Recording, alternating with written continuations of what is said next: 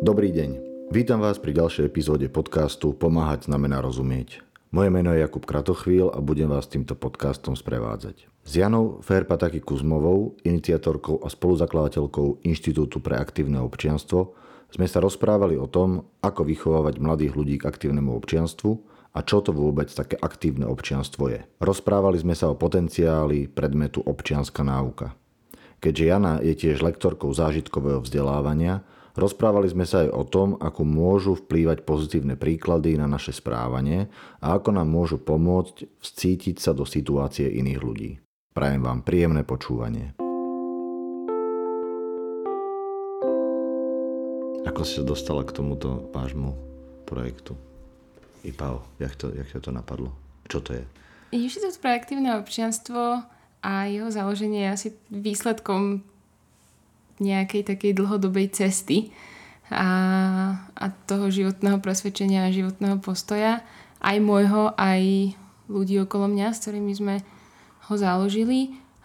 Keď sme uvažovali nad tým, čo je taká najväčšia téma pre nás, alebo priorita, alebo čo nás najviac trápi, samozrejme bola to korupcia, bolo to životné prostredie, bolo to veľa tém aj na Slovensku, aj vo svete, ale s odstupom ku každej tej téme sme si uvedomili, že ten spoločný menovateľ je práve aktívne občianstvo a to, aby sme sa aj my ako jednotlivci, aj ľudia okolo nás aktívne zaujímali o tie témy, ktoré nás trápia a ktoré je potrebné nejakým spôsobom riešiť.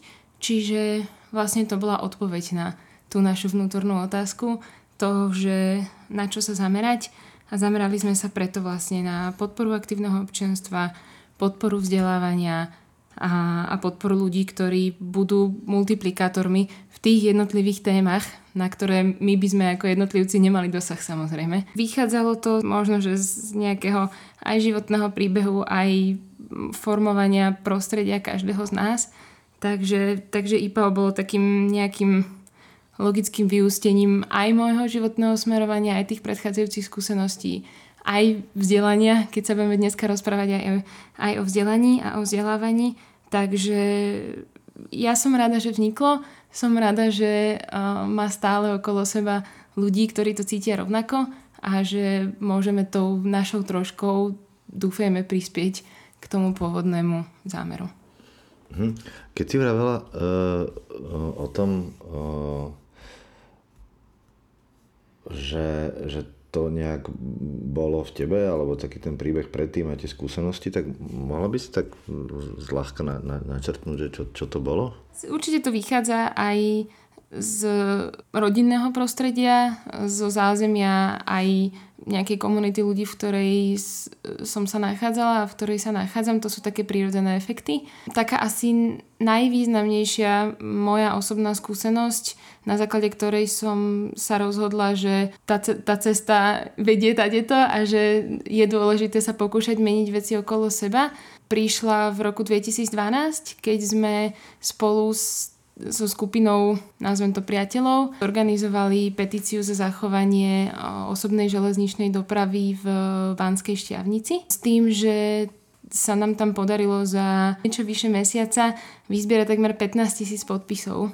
Výsledok bol ten, že tá vlaková doprava v meste zostala zachovaná, čo bol na tú dobu obrovský úspech. Najnovšia správa v tejto oblasti teraz v roku 2021 je, že Ministerstvo dopravy chce práve vlakovou dopravou odľahčiť ten región zaplavený autami. Bola to naozaj veľmi taká silná aj ľudská, aj profesionálna skúsenosť, ktorá ma presvedčila o tom, že či sa veci podaria na 100% alebo na niekoľko percent, alebo sa možno aj nepodaria, tak vždycky to má zmysel, že ten občiansky hlas vždycky musí zaznieť a vždy sa musíme zaujímať o to, čo sa okolo nás deje, lebo nás to bezprostredne ovplyvňuje, keď možno, že to prepojenie napriamo nevidíme. To je pekný príbeh a príklad z toho aktívneho občianstva, ktorému sa venujete aj v IPAO. Poďme sa teraz baviť o tom aktívnom občianstve, že ako je to vlastne definované, čo to je pre vás a ako s tým pracujete, ako ho podporujete. Tých definícií je určite veľa. Ja osobne mám rada definície z hľadiska takého toho výskumníckeho ja, ale nemám ich rada z hľadiska toho, že sú často nezrozumiteľné. Takže keď sa nad tým tak zamyslím, tak z môjho pohľadu a z mojej skúsenosti aktívne občianstvo je v prvom rade taký nejaký osobný a ľudský postoj toho, že mi nie sú veci jedno. Že sa zaujímam o to, čo sa okolo mňa deje. Možno nie na všetko mám dosah, ale jednoducho nie je mi to jedno. Nevykašľam sa na či dianie v mojom bezprostrednom okolí, alebo dianie na úrovni celej spoločnosti, alebo celého sveta, či je to klimatická kríza, či je to politická situácia, či je to výstavba v mojom okolí, alebo je to človek, ktorému treba pomôcť na ulici. Všetko to súvisí s tým môjim osobným postojom, ktorý si volím každý deň, keď ráno stávam. A zároveň je to pre mňa presvedčenie o tom, že ten môj občiansky postoj má zmysel. Bez ohľadu na to, že som to ja jedna osoba, tých príkladov aj slovenských, aj svetových je strašne veľa, kedy tá jedna osoba alebo malá skupina ľudí dokázala nakoniec obrovské veci, dokázala pritiahnuť k sebe ďalších ľudí alebo len tou svojou neúnavnou prácou poukázať na veci, zmeniť veci. A zároveň, že okrem tých práv, ktoré máme a ktoré sa snažíme poznať a vedieť o nich, tak máme aj povinnosti a máme aj zodpovednosť s tým súvisiacu. Že tie práva sú také obľúbené, čo sa týka ich nejakej artikulácie, ale už na tú zodpovednosť potom častokrát nedojde.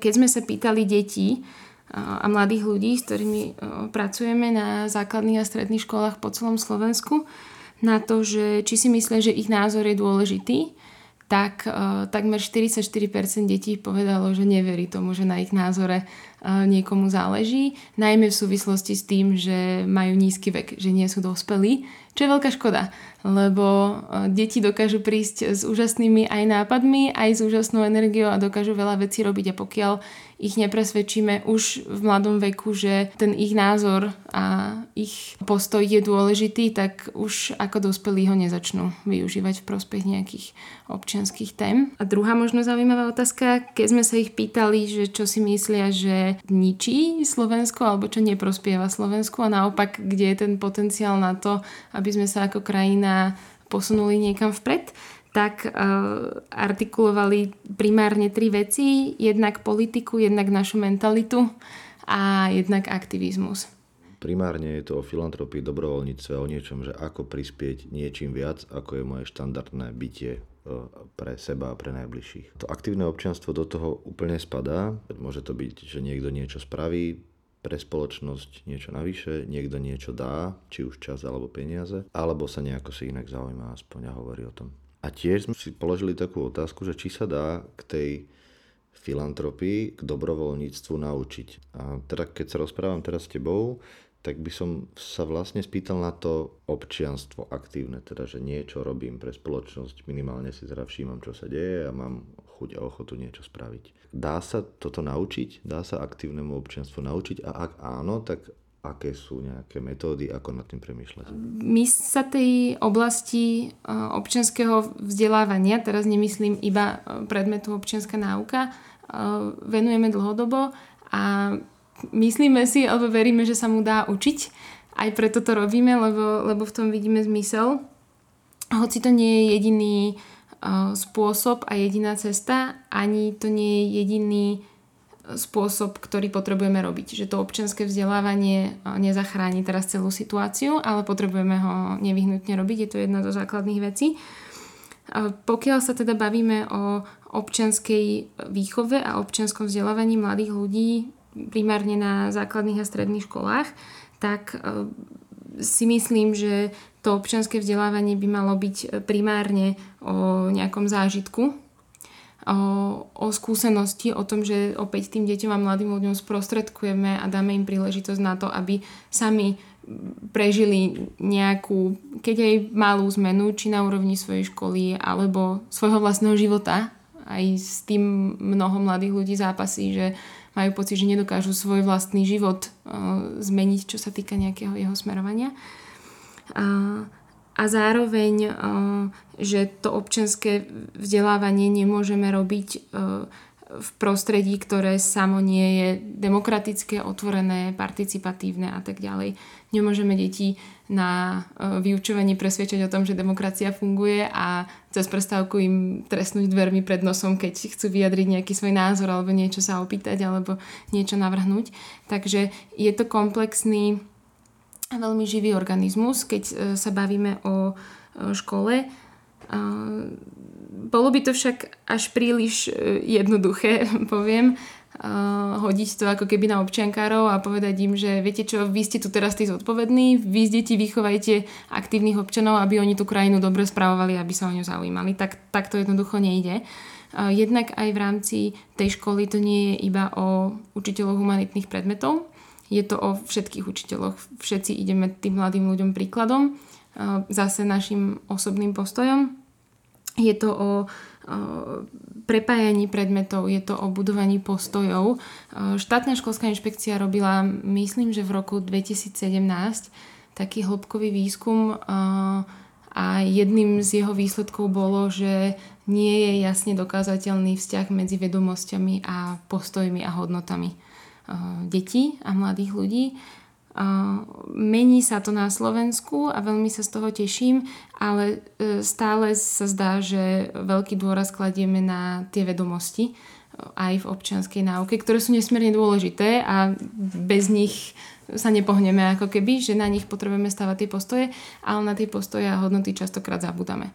Je veľmi dôležité ísť vlastným príkladom aj u učiteľov, aj u nás všetkých, s akýmkoľvek, či mladým človekom sa stretneme, alebo aj dospelým. Sú to aj politici a politické autority, ktoré to vidíme v podstate aj dnes, pokiaľ sami nejdú príkladom, tak idú zlým príkladom.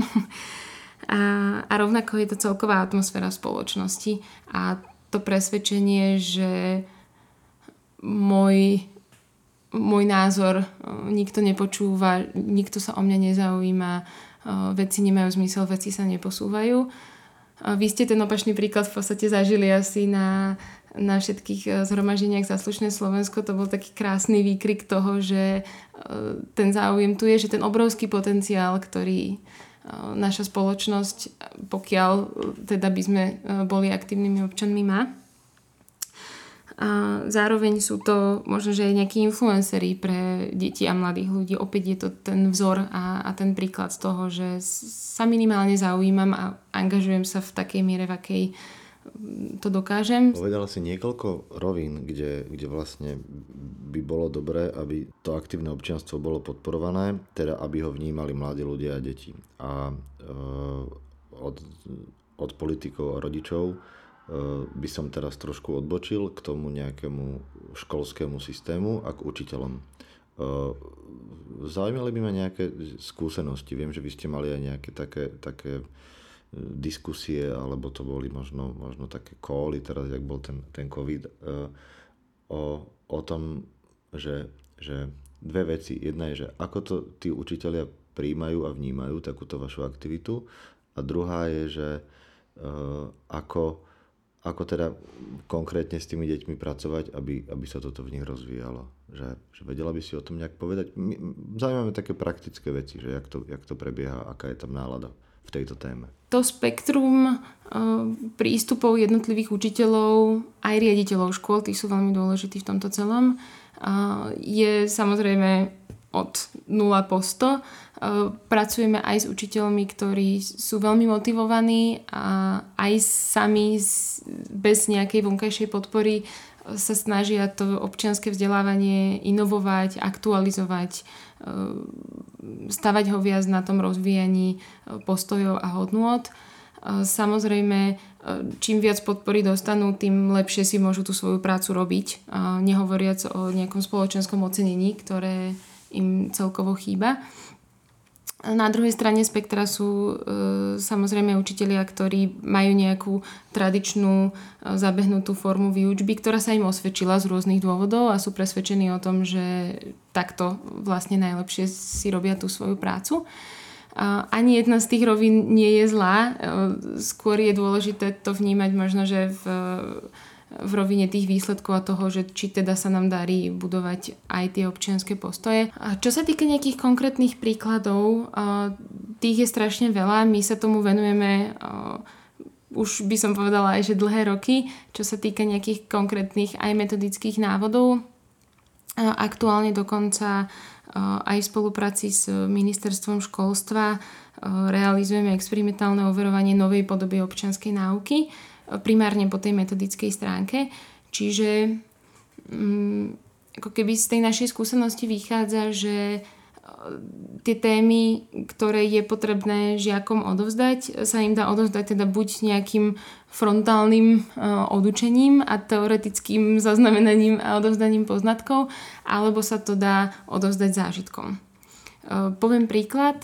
Môžeme žiakom odprednášať, nazvem to, hodinu o tom, prečo je dôležité nemať predsudky, nenazerať na ľudí a na svet okolo nás stereotypne, prečo ľudia na celom svete nemajú rovnaké príležitosti na to rozvíjať svoj potenciál. Alebo môžeme spraviť veľmi jednoduchú aktivitu, kedy rozdáme deťom čisté hárky papiera, povieme im, aby ich pokrčili do papierových gulí a na začiatok alebo dopredu triedy dajme tomu aj smetný kôš prázdny a povieme im, aby z toho miesta, kde sedia, aby sa snažili trafiť tú papierovú gulu do toho smetného koša. Alebo im povieme, že to majú robiť ľavou rukou, keď sú praváci, alebo naopak, alebo so zaviazanými očami a tak ďalej. Čím podporujeme ich empatiu, podporujeme ich predstavivosť a schopnosť vcítiť sa a vôbec rozmýšľať z rôznych perspektív nad jednou životnou situáciou. A tým veľmi rozširujeme ich obzory v tom, aby dokázali vnímať aj širšie súvislosti a širší kontext, ako je len ich vlastný život, keď to tak poviem, a ich vlastná skúsenosť. Na takéto aj rôzne iné zážitkové aktivity sa dá potom veľmi pekne nadviazať ďalšou diskusiou o tom, že prečo to tak je, čo s tým, ako sa dá pomôcť tým ľuďom, ako prežívam ja tú situáciu, ako ju možno prežíva niekto iný a tak ďalej, samozrejme podľa veku a schopností a situácie na tej škole. Teraz učitelia zažili veľkú profesnú výzvu, tak ako aj všetky ostatné profesie, práve kvôli pandémii. Mnohí sa s tým veľmi pekne popasovali. Oceňujem odporúčanie štátneho pedagogického ústavu, ktoré hovorilo o tom, že sa majú učitelia zamerať primárne alebo ako na jednu z priorít na humanitné predmety.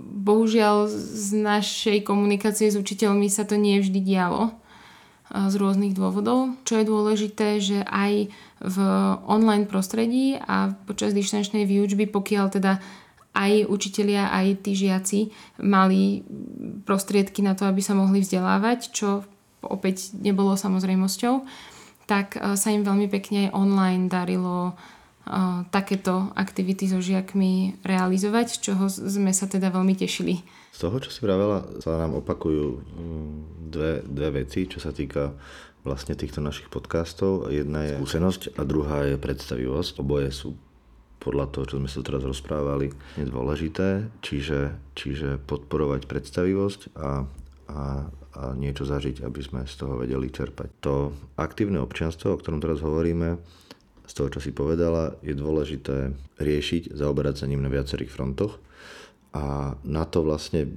jedna iniciatíva, jedna organizácia nestačí.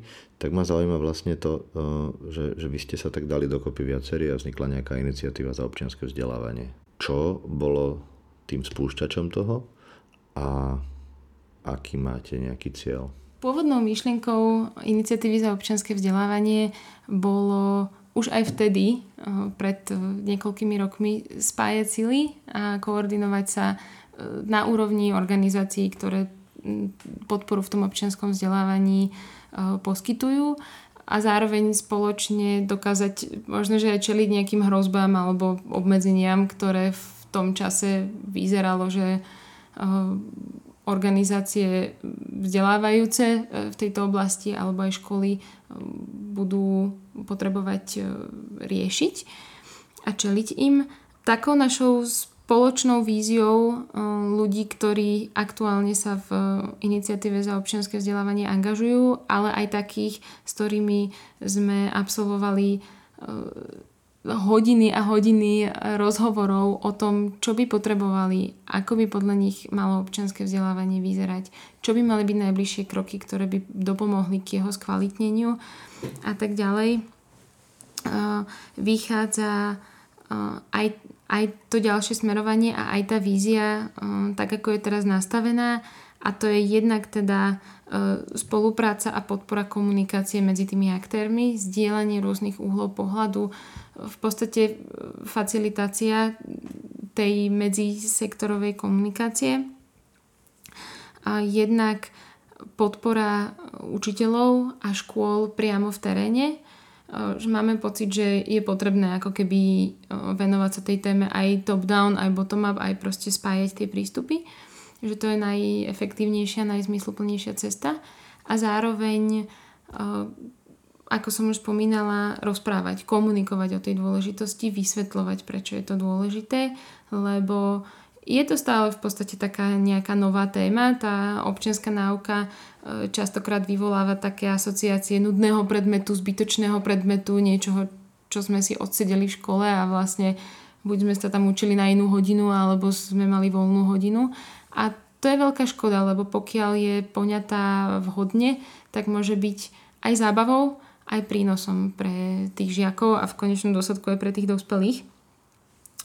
A tým, že si myslíme, že každý z tých mladých ľudí a každá v budúcnosti samozrejme budú mať nejakú profesiu, kamkoľvek sa rozhodnú smerovať, či budú matematici, alebo budú technici, alebo akýmkoľvek smerom sa vydajú, tak každý z nich bude občanom v budúcnosti. Považujeme za veľmi dôležité spolupracovať a prepájať ľudí z každého sektora, či je to verejná správa, alebo sú to firmy, alebo sú to mimovládne organizácie, školy, ktorí cítia tú potrebu skvalitňovať občianske vzdelávanie a ktorí majú ochotu a záujem aktívne sa vložiť do toho procesu a ktorí cítia, že občiansky preukaz v 15. roku života nerobí nevyhnutne občana a už vôbec neaktívneho občana. Úplne na záver pár osobných otázok.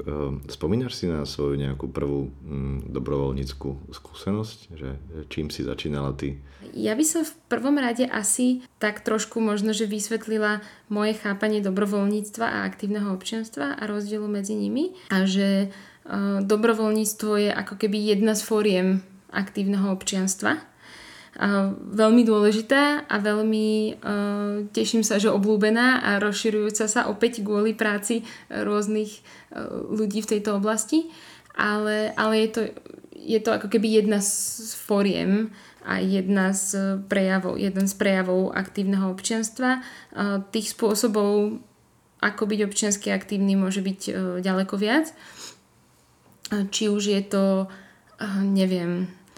angažovanie sa na sociálnych sieťach a vyvažovanie možno, že nejakých nedemokratických názorov, alebo je to založenie hudobnej kapely, ktorá cez svoje texty možno, že inšpiruje ľudí k tomu, aby sa zaujímali o dianie okolo seba, alebo je to dokonca aj angažovanie sa na politickej úrovni. Pokiaľ teda máme dobré úmysly a naozaj rozvíjame tú činnosť smerom k tomu, aby sme skvalitňovali to prostredie, pre ktoré pracujeme. A čo sa týka mňa a mojich nejakých skúseností s občianskou angažovanosťou, bez tých by to asi nešlo založiť Inštitút pre aktívne občianstvo a sám nebyť občiansky aktívny.